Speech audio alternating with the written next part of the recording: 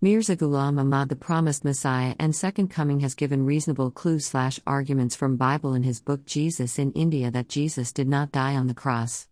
I will give here one of his another reasonable arguments. The Gospels contain even more evidence on this, which I proceed to set below. One of these is the following statement of Jesus: "But after I am risen again, I will go before you into Galilee." Matthew 26:32. This verse clearly shows that Jesus, after he had come out of the sepulchre, went to Galilee and not to heaven. His words "after I am risen" do not mean coming to life after being dead. Rather, Jesus used these words in anticipation of what the people were going to say in the future, because as it turned out, they thought he had died on the cross.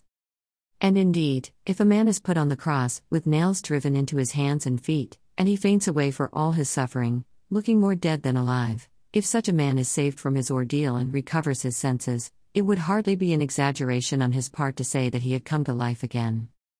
No doubt, Jesus' escape from such a predicament was no less than a miracle. There is no doubt that after so much suffering, Jesus' escape from death was a miracle, but it would be wrong to say that Jesus had actually died.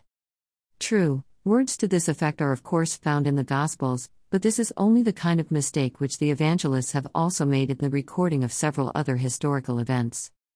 Page 2122. https://www.alislam.org/book/Jesus in India/